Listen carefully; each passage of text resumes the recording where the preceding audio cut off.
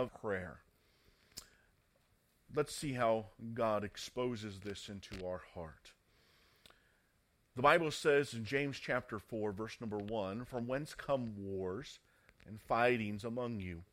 Come they not hence, even of your lust that war in your members? Ye lust and have not. Ye kill and desire to have, and cannot obtain. Ye fight and war, yet ye have not, because ye ask not. Ye ask and receive not, because ye ask amiss, that ye may consume it upon your lust. Ye adulterers and adulteresses, know ye not that friendship of the world is enmity with God? Whosoever therefore will be a friend of the world is the enemy of God. Do you think that the Scripture saith in vain, the spirit that dwelleth in us lusteth to envy?" Father, once again, teach us your word. Help, I pray, me to teach your word as you've taught me. God, I thank you for how you've taught me, convicted me as I've studied and prepared for this. I pray that you would help us truly in the word of God tonight. In Jesus' name, amen. James is written, of course, by the half-brother of Jesus Christ. Growing up in the same home, that, of course, was a diametric that truly had some consequences, surely, and some learning aspects for James in many, many ways. James, now saved, believing in his half-brother, Jesus Christ, as Savior, is encouraging Christians, encouraging believers. And as we've journeyed through the book of James, we have seen him teach and guide in areas of faith and acting upon faith. We saw that faith, of course, is acting upon a belief. Faith is movement, and James clearly taught that in James chapter 2.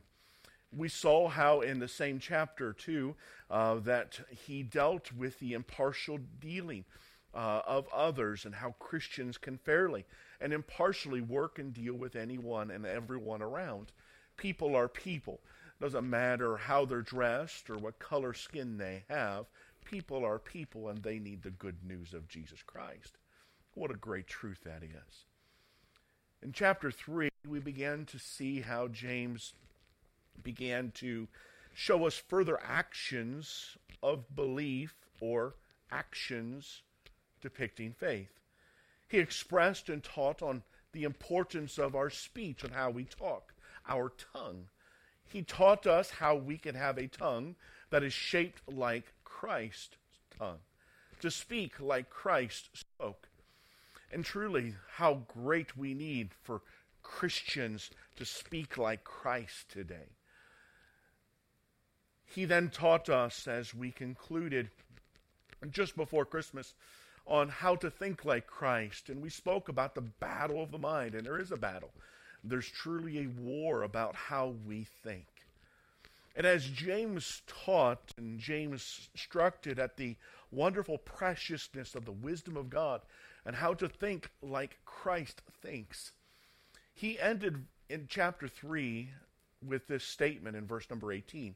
I want us to be reminded of it as we get into chapter 4 here tonight. And the fruit of righteousness is sown in what? Peace. Of them that make what? Peace. Twice, James addresses peace. Thinking like Christ thinks orchestrates and yearns for peace.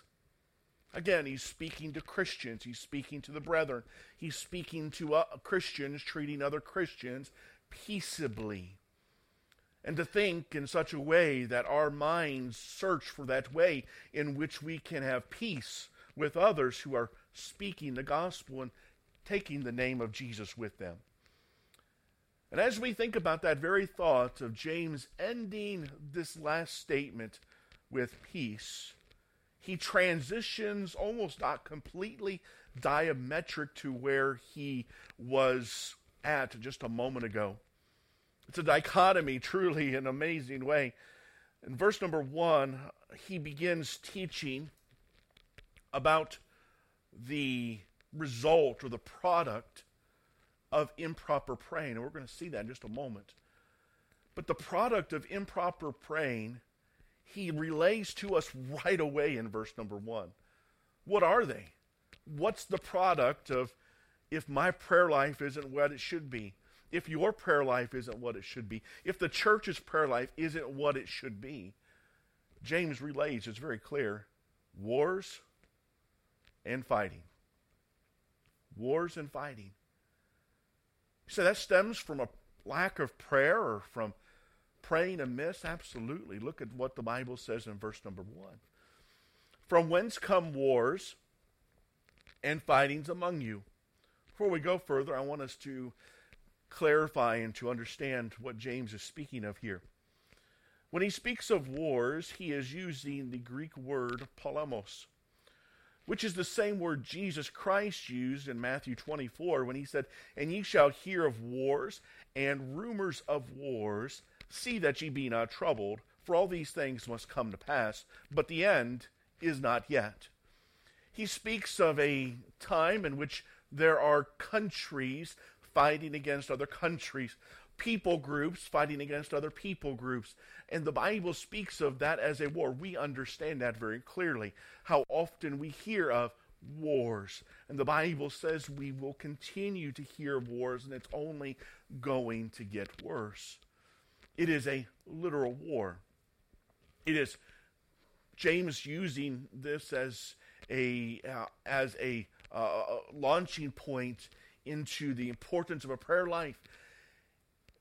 He speaks of Christians warring as if they were unsaved, warring against other Christians, and they were at two diametric countries, two diametric people groups that were completely opposite of one another, fighting one another.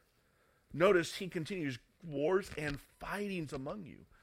That word fightings there is the Greek word mahe, which means an open clash between two opposing groups.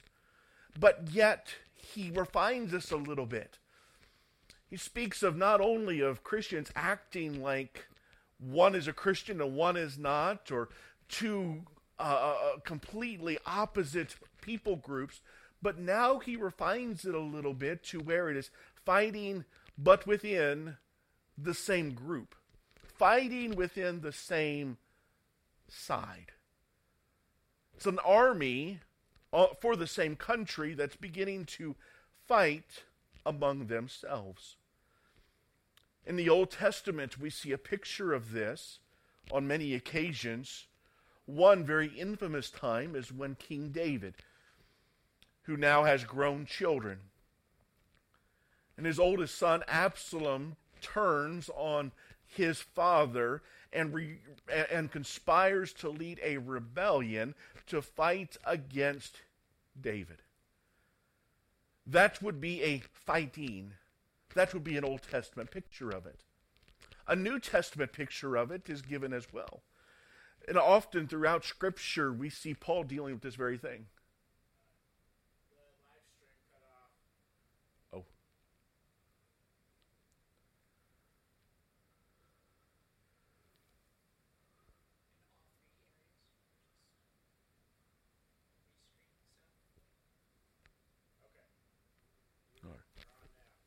Okay, sorry about that. If there's a slight disconnection there, we should be back on and ready to go. Apologize for that. But as we were speaking of, the Old Testament picture of David and Absalom fighting and warring with one another, same family, but yet fighting and doing so in a very rebellious way. In the New Testament, we see that picture given with a church in which we've been studying and preaching from on Sunday mornings often for some time now, and that is the church in Corinth. The church in Corinth had some fightings, had some open clashes between opposing groups. Paul writes in 2 Corinthians 7:5, "For when we were come into Macedonia, our flesh had no rest, but we were troubled on every side.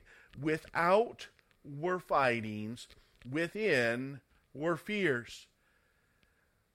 Paul stated that the church was fighting. They were fighting one another, and they were doing so with such a degree that as people went into church, there was fear of those going into church about what was going to happen at church. Church ought to be the safest place in which you come. It ought to be one of the places in which you know you can come and be encouraged and exhorted, and you can go recharged, ready to once again tell people the name of Christ. It ought to be a place that re-energizes us, not comes in fearing of what's going to take place. But this is where the church in Corinth was. That was the opposition within itself. Paul taught Timothy in 2 Timothy 2:23, but foolish and unlearned questions avoid, knowing that they do gender strifes. That word strifes there is the same word as fightings and speaking of that odd against one another. He says, be careful of that. Avoid those things because they can build sides and cause, yea, strife in the church. Look at verse number 1 once again in James chapter 4. From whence come wars and fightings among you? So he's speaking of two countries, two opposing people groups, not from the same side that are fighting, but now he is speaking of two groups within the same army are fighting. But notice he continues even going further. Come they not hence, even of your lust. That word lust there is a word speaking of pleasure. It is gratifying one's natural and sinful desires and wanting, of course, to do and to get what one desires and what one longs for. And we'll see that more in just a moment. Even of your lust that war in your members. Earlier, he used a Greek word, polemos, to speak of war. Here, he uses a different word for the word war. When I saw this, honestly, my mind was taken aback just a little bit. Let me teach you what this word speaks of.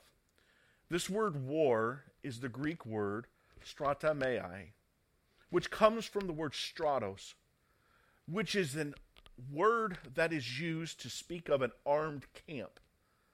So he's speaking of not just on the same side fighting against, but now he's speaking of two people who are two groups who are fighting for the same army. This is so wonderfully pictured with the children of Israel.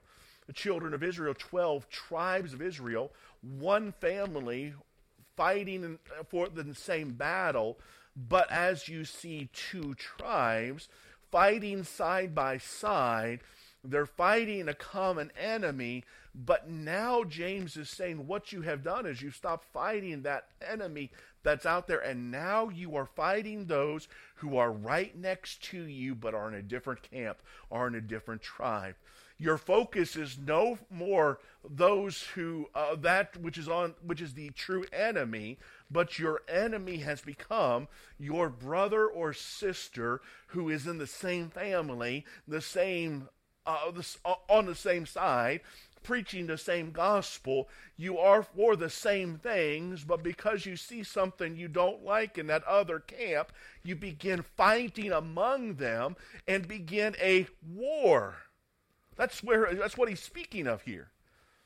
In 1 Peter chapter 2, verse number 11, Peter says this, "Dearly beloved, I beseech you, as strangers and pilgrims, abstain from fleshly lust, which war against the soul."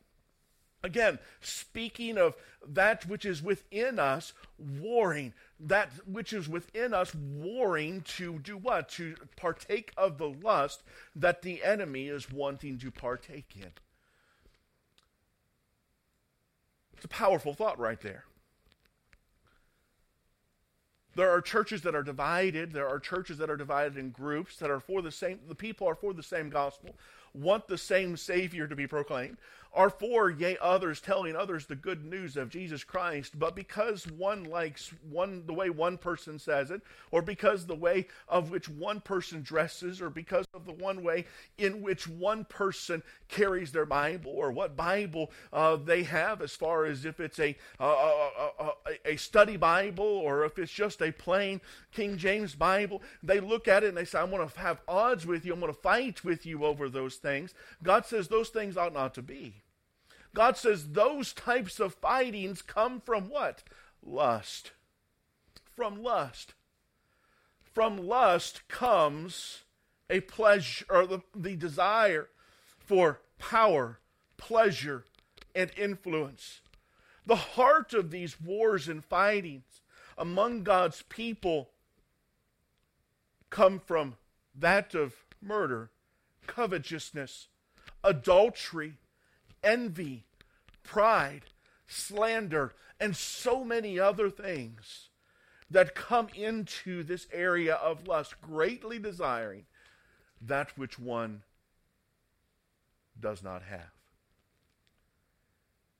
James was likely in his 40s or 50s when God used him to pen this letter. Many people think that in his early 60s was when he was martyred for the cause of Christ.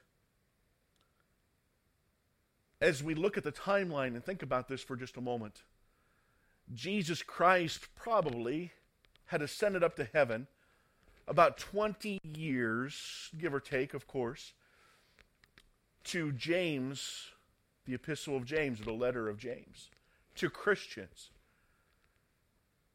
In about 20 years, it went from a church that was excited and seeing them empowered on the day of Pentecost and seeing the gospel go forward in a tremendous way, to now where they are fighting one another. Believers are after one another and causing division and contention with one another.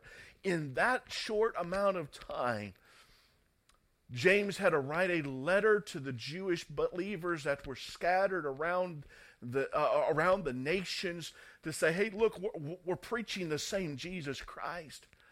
Wars and fightings ought not to be in the local church.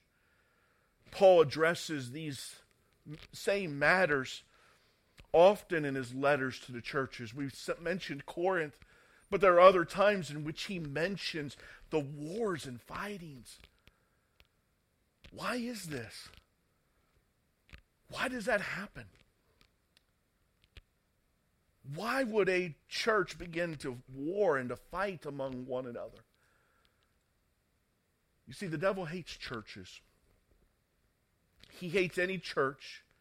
He hates individual that is looking to further the gospel of Jesus Christ. And he will do everything he can to destroy that which is supposed to be the continual reminder point, encouraging saints to tell others the name of Jesus Christ.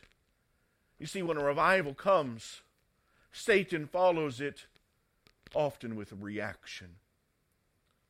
When the Welsh revivals took place not so long ago, it was followed by a spurious revival, quote unquote, that was caused by Evan Roberts, of course, one of the leading voices at that time of the Welsh revival.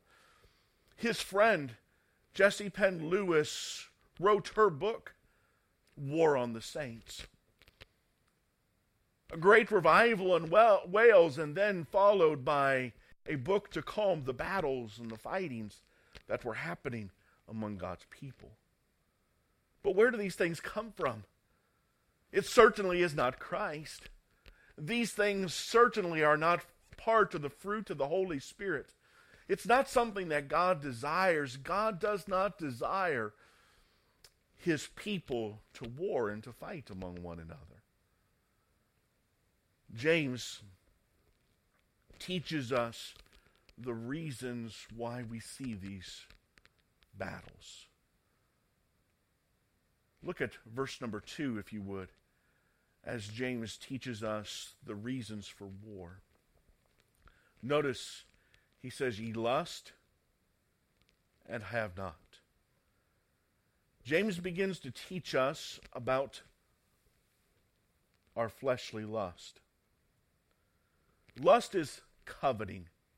It is wanting something that you do not have, and you begin to formulate a plan to get it. It's not just saying, oh, that is a nice product as you look at a store and say, I would like to earn that. There's nothing wrong with desiring in that way. But it is wrong to look at something and say, you know what, that person has it. How can I get it from them? That is where covetousness comes in. That is looking and stating, I like their car. How can I talk them out of that car? How can I get that car from them? How is it that I can find a way to get what they have? That is covetousness. Notice James says, you want, so much so that you are formulating plans to take from others, and yet you do not have it. He continues, ye kill and desire to have and cannot obtain. That word desire there is the Greek word zelo, which means to covet earnestly. It's going past a formulation of how can I get that from that individual? How can I swindle them out of it? How can I take that from them? How can I find the opportunity to get what they have? But now it is coming to a point in which you are orchestrating a plan. Things are set in motion, and you are ready to seize that in which you desire from another. This is where thievery and such comes into place. Notice what James even says, ye kill. Think about that for just a moment. Christians, quote unquote, are looking at other professing Christians and saying, I want that, and are even moved to the point of murder. You say, were they really at odds, spear fighting or fighting with swords and arrows, killing? James just simply says you kill.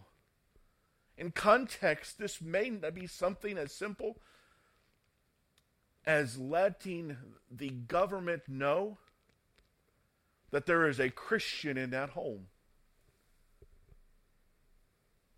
In James' time and era, Christians were under persecution. They were fearful for their lives at times because of the oppressive nature of the Pharisaical Jews and others who did not want the name of the gospel to get out, or the name of Christ to get out. They were trying to stop that. And maybe there were Christians that were formulating plans to go to Jews like Saul was before he got saved, became Paul. And an anonymous tip was, there's a Christian over there. Hoping that that would lead to an end of life so that they could take what they earnestly desire to have. That's to the extent in which people were going to. It was to the extent of taking lives, and it could even be as much as killing testimonies and hurting those to have their lives, in essence, ruined, to take what they were possessing. And yet the Bible says, and James taught them, and yet you cannot obtain.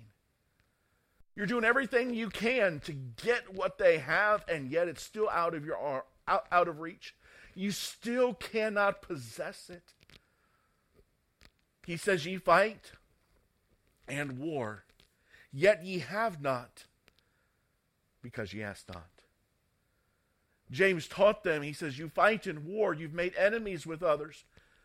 You've put them on opposite sides, and you are fighting against them. You are taking matters in your own hands. You have made the church the battleground, and because of that, you still do not have. You still are looking for that in which your heart covets and desires. Satan loves it when we fight among ourselves instead of warring against him. So often we talk about things, and James truly speaks of in context of things here. But lest we forget, let's remember that this could be a talent, this could be a skill, this could be something in which we look to and say, I wish I could do and fill in the blank like so-and-so does. There's nothing wrong to have the encouragement through that to say, I want to practice, I want to work on that area and try to improve in that way, whether it's singing or whether it's speaking or whether it's maybe telling someone the gospel of Christ or being encouragement, and use those things to inspire and to sharpen one another. There's nothing wrong with that. But coming to a point in which I'm going to take that, I want to seize that so no one else can get the glory or the influence from that. That is when covetousness and lust, that desire, comes into play, creating fighting and wars among the church. You see human passions set loose on fire from lust and covetousness keeps and can keep the church in turmoil.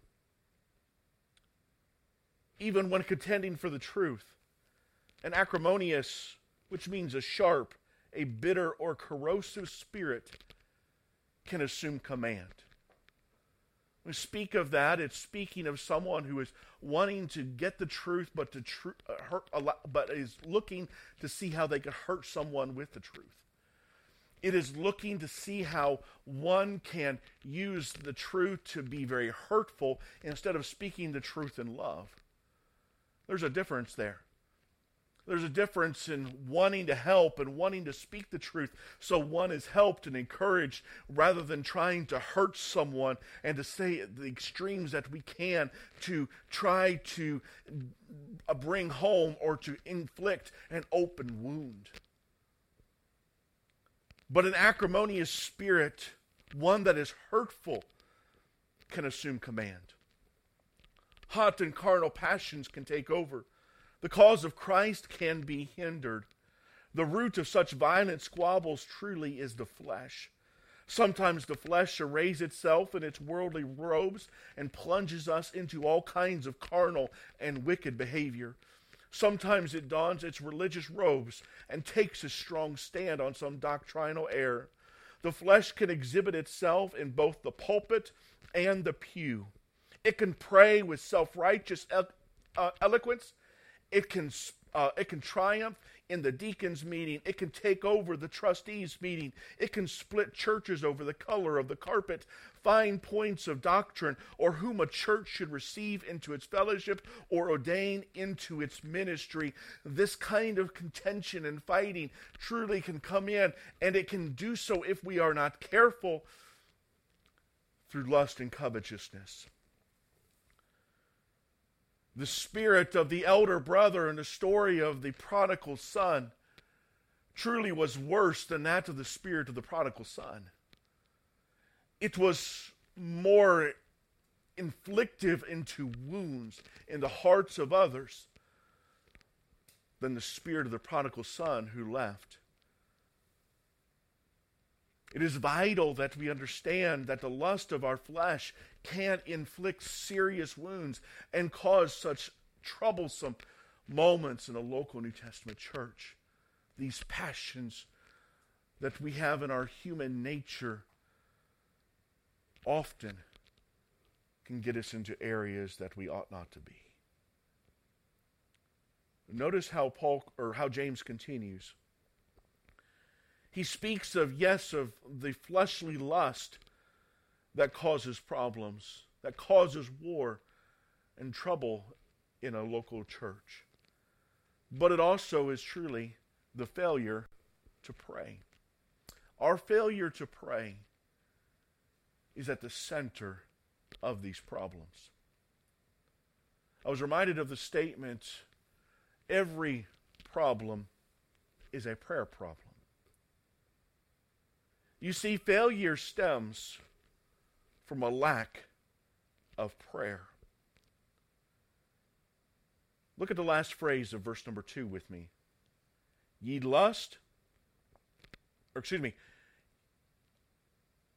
fight and war, yet ye have not, because ye ask not.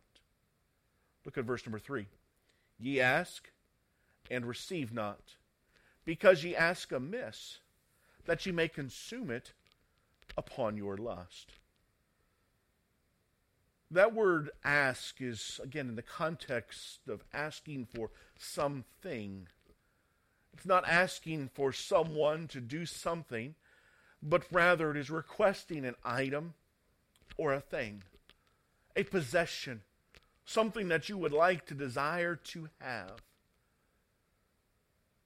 James mentions and relays to us, we have not because we ask not. God answers every prayer. Abraham prayed for Lot in Genesis chapter 18, and God spared Lot through prayer from the destruction of Sodom and Gomorrah.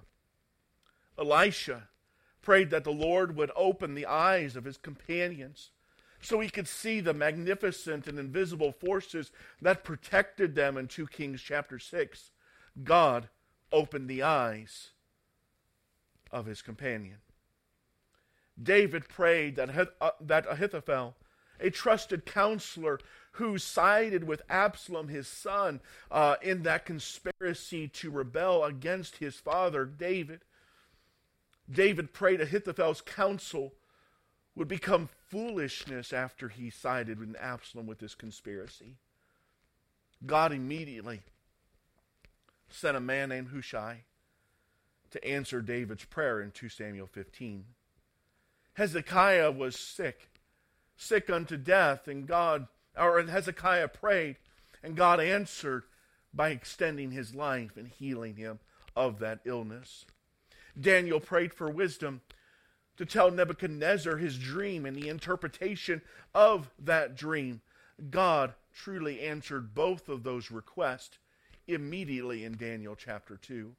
The Bible says Jesus prayed.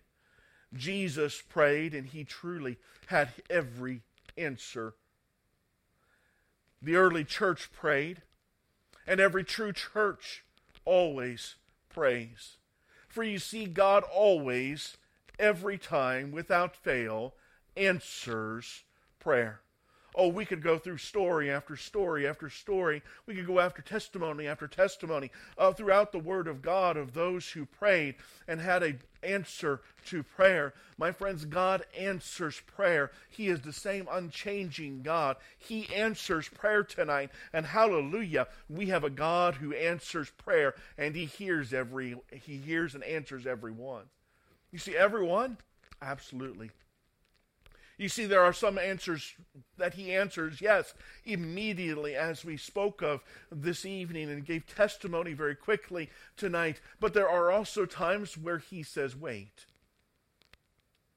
If you have a 3-year-old that comes to you and says, Daddy, I would like to have a car, are you going to allow them to get into your car and allow them to drive down the road? Well, certainly not. They're not ready for it. It would not be a good thing. It would not be loving for you to give them your car. You might look and say yes, but in order for you to have it, you need to be 17. You need to have your driver's license. You need to have the money to be able to support the insurance and the petrol and the care and maintenance for that car. And yes, you may have a car, but you're going to have to wait for it. You're not ready for it. You know, God in His wonderful, loving nature sometimes says wait. Why? Because we're not ready for it. We're like a 3-year-old asking for a car. We're not ready. We're not ready to drive down the road. We're not ready to handle responsibilities without request. And God says, I will give you that, but you need to grow. You need to mature.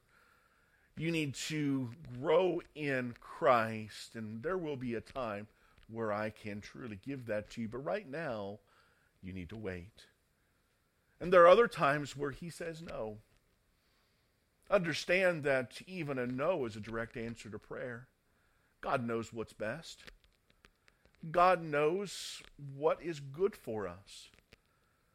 And there are times, as James mentions in verse 3, that we ask amiss. And because we ask amiss, he knows that what we are asking for is not best for us. A preacher friend of mine used to say, God's no is because there's a better yes available. I like that. If God says no, it's because there's something better for us, something that's greater in our lives, and God does answer prayer. He answers every request. And my friends, we need to be assured and comforted tonight that we have a God we can approach boldly at that throne of grace, and we can understand and know that he answers prayer. The Bible teaches us that there are times where we do, as we mentioned a moment ago, ask amiss. That word amiss there is a word meaning depraved or very bad in nature. In other words, when we ask in a very bad way. We ask with a bad intention or a bad motive in mind. In Matthew chapter 20, we see the story of James and John, the sons of Zebedee, disciples of Christ with Christ. And the Bible teaches us that their mother comes to Jesus and makes a request. In Matthew chapter 20, look at verse number 21 with me. And he said unto her, James and John's mother, what wilt thou? So here's the opportunity. What is it that you want? Pray. Ask. That's what prayer is. It's a petition. She saith unto him, grant that these my two sons may sit, the one on thy right hand, and the other on the left, in thy kingdom. Picture this, if you will. A mother comes to Jesus Christ. His two disciples, James and John, are standing there. And she says, Jesus, when your kingdom is here on this earth, when your kingdom is set up, I want my sons sitting on both sides of you. I want them right there.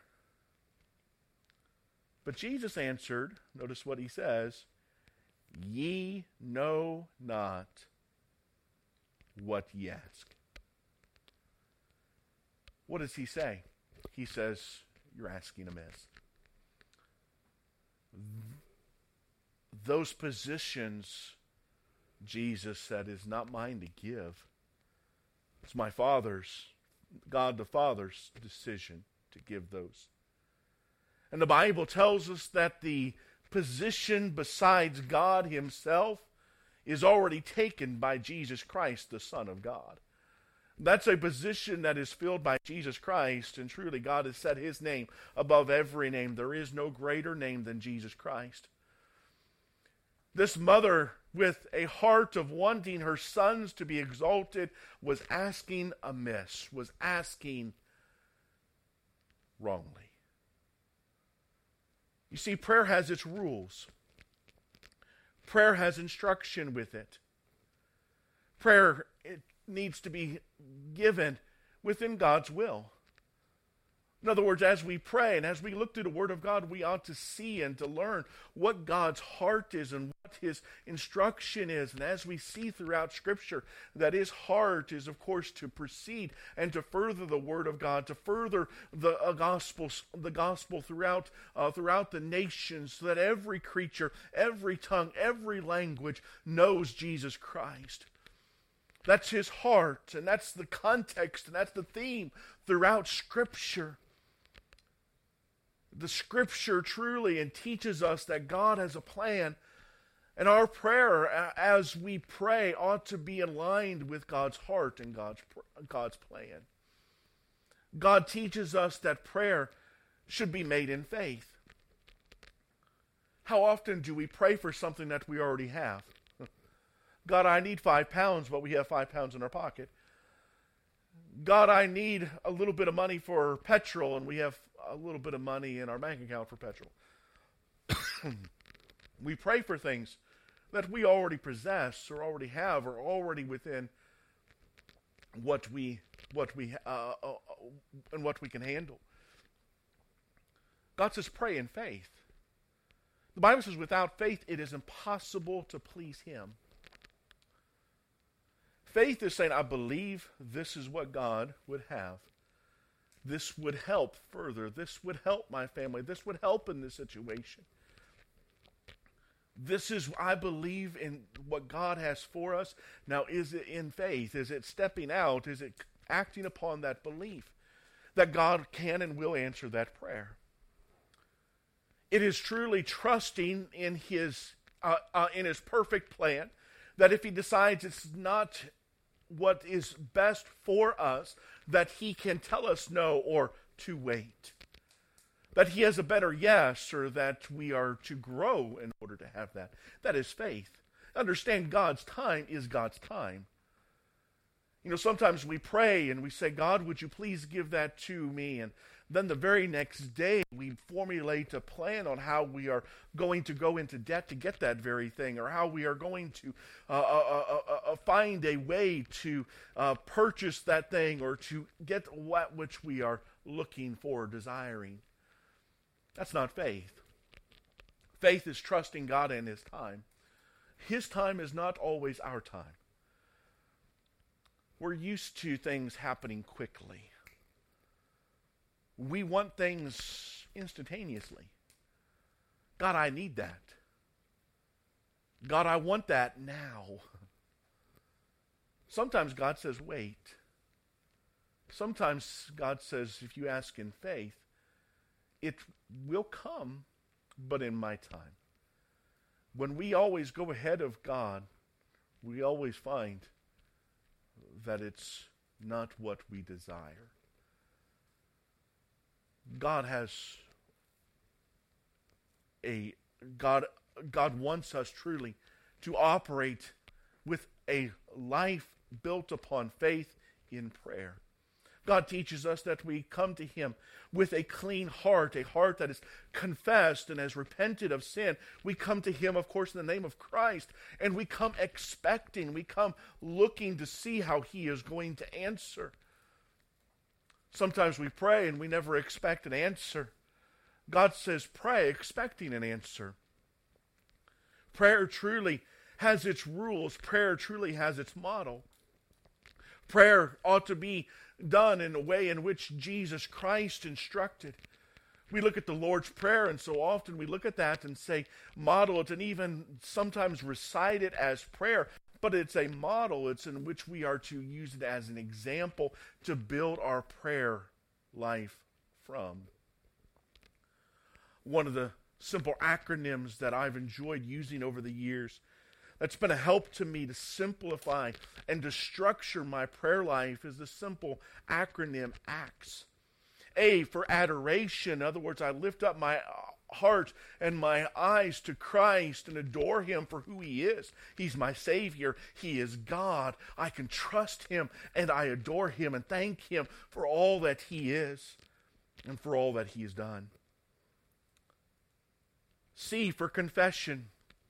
As we stated a moment ago, confessing sins. Asking God to inspect our hearts and to examine every area of our life and to confess those things that He brings to our heart and mind. T for thanksgiving. To thank Him for what He has given. To thank Him for all that He has done. A thankful heart cannot exist with a lustful spirit. They're opposite one another. They can't mesh. They can't come together. Thanksgiving. Supplication. Supplication is petitioning or asking. It is when we come and when we ask and we truly beseech the throne of grace, knowing that He hears and that He will respond and He will answer. And we trust in His perfect time. We could state more. I'm quickly skipping over some things for sake of time tonight. But we need to be reminded tonight that prayer is vital. You have not because you ask not. We ask, and we often ask amiss. We ask to consume it upon our own lust, upon that which we desire. Some years ago, in the West Indies, a story was told of a man who liked to use big words, especially when he was praying. But he was not an educated man and would frequently use those words incorrectly, not knowing their meaning. On one occasion, he had picked up an expression that had a resounding ring to it, and he was waiting for a suitable occasion to use it. Shortly afterward, he was at a prayer meeting. A request had been made for a brother who was in the hospital facing a serious operation. The brother, who was infatuated with big words, seized his opportunity. He began to pray, "Dear Lord, you know all about Brother Sam's condition. He's in the hospital, Lord. He has to have an operation. Lord, please give him a successful post-mortem. In Jesus' name, amen." That's not the right word. We ask amiss, do we not, sometimes? We need to make sure our will is where God wants, is God's heart. Thirdly, he speaks of the friendship of the world, and I'm going to skip out a lot of this, but I want us to have the idea here tonight. In James chapter 4, in verse number 4, notice he says, "Ye adulterers and adulteresses, know ye not that friendship of the world is enmity with God? Whosoever therefore will be a friend of the world is the enemy of God." The world has a motive built upon pride, upon the promotion of oneself, and the sinful means by which it justifies it against who God is and all that He is. And some of those things, friendship of the world, becomes enticed. Friendship with power, with a promotion of oneself, begins to justify things, including that, as James reminds us of physical adultery. The Bible teaches us that this is a very serious offense and a very serious sin against God. Paul dealt with this in the church in Corinth, where a man was sinfully with his stepmother. In the Old Testament, it was a capital crime. The Bible tells us of the seriousness of sin and of the result of physical adultery through David with his adultery with Bathsheba. After this sinful, lustful covetousness of another man's wife, David never won another personal victory in battle. He had to have others fight his battles for him against the enemies of Israel, for he never won another battle with him and lead charge of it. God deals with adultery in 1,000 ways, and it is destructive in means and deeper in wounds than what a few minutes could ever relay. Dr. Adrian Rogers, a pastor, said this in preaching: "A man committing adultery says to his children, 'Your mother is not worth much, and your father is a cheat and a liar. Honor is not as important as pleasure, and my satisfaction is more important than you.'" Physical adultery is destructive. It truly destroys the home. And James reminds us that the friendship with the world will destroy and truly cuts in to the heart of a church and destroys it and wounds it deeply.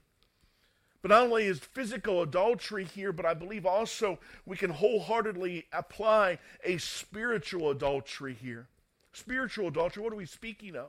In Romans chapter 7, look at what the Bible says very quickly in verse number 4. Wherefore, my brethren, ye are also become dead to the law by the body of Christ, that ye should be married to another, even to him who is raised from the dead, that we should bring forth fruit unto God. When one gets saved, we often talk about that relationship that we have with God. And oh, what a wonderful thing it is that we become a child of God. And we state that often here, and we do so unapologetically. We are thankful for that relationship that is established with God through Jesus Christ.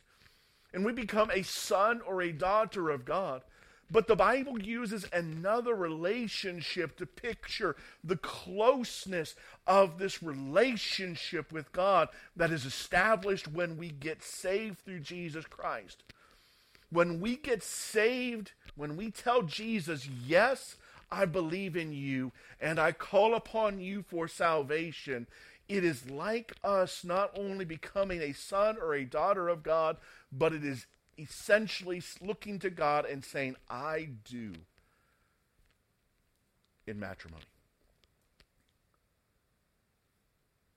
That relationship is a picture, husband and a wife, and that relationship is a picture of the closeness and of the deep connection that God gives with his children. The Bible even calls us the bride of Christ. In Revelation chapter 21, the Bible says in verse number 9, and there came unto me one of the seven angels, which had the seven vials full of the seven last plagues, and talked with me, saying, Come hither, I will show thee the bride, the Lamb's wife. John then is taken in spirit to a new Jerusalem and a new earth, looking to see prophetically what will happen one day. Look at verse number 24 of that same chapter. And the nations of them which are saved shall walk in the light of it, and the kings of the earth do bring their glory and honor into it. You see, when we come to know Christ as Savior, we become a part of the bride of Christ. That's the picture of the closeness of the relationship, the depth in the relationship that God desires and wants with us in our hearts. What a beautiful picture that is. What a powerful picture that is. And when we choose to allow the world and the things that the world entices us to take our hearts away from God, God's a jealous God. And he says, I want your heart. You said I do. You called upon me. I brought you into my family. I want that relationship with you. I want to keep walking with you. And he, as a jealous God, will fight for our heart. James reminds us that wars and fightings come from a friendship with the world, going in a direction in which the world teaches and stands for. The world's philosophies are opposite of God's. It's all about a promotion of self and pride. God teaches humility, grace, and servitude. And then in verse number 5, very quickly, he tells us the solution to finding peace in the church. And he expounds upon this in later verses, but we'll get the idea tonight and expound more upon it next week. In verse number 5, notice what he says, Do ye think that the Scripture saith in vain, the Spirit that dwelleth in us lusteth to envy? You see, as we said a moment ago, God is a jealous God. He wants our heart, and truly he fights for our heart. The Bible tells us in Exodus chapter 20, verse number 5, "Thou shalt not bow down thyself to them, nor serve them, for I, the Lord thy God, am a jealous God." God loves us and He wants our heart. God wants to bring peace and healing and give focus in our lives once again. God wants to bring and restore our lives to make all things new to the image of Christ. Galatians 5:17 teaches us, "For the flesh lusteth against the Spirit, and the Spirit against the flesh. And these are contrary the one to the other, so that ye cannot do the things that ye would." God teaches us that these two things, the flesh and the spirit, are contrary one to another. And the Bible teaches us that God wants us and desires us to put Him in our heart as first place, as King. He deserves to be King in our lives. He deserves to be that first place. He deserves to be the one that is adored and lifted up. He is a holy God. Fightings and wars come from among God's people when we get away from God being the King of our heart. When we desire the things of the world. When we begin to get up off of our knees. When we begin to ask things which are amiss or outside of what God desires. Wars and fightings begin when the world becomes our friend. We ought to be among the world, but we ought not to be friends with the world. What we see in the sinfulness around us ought to go against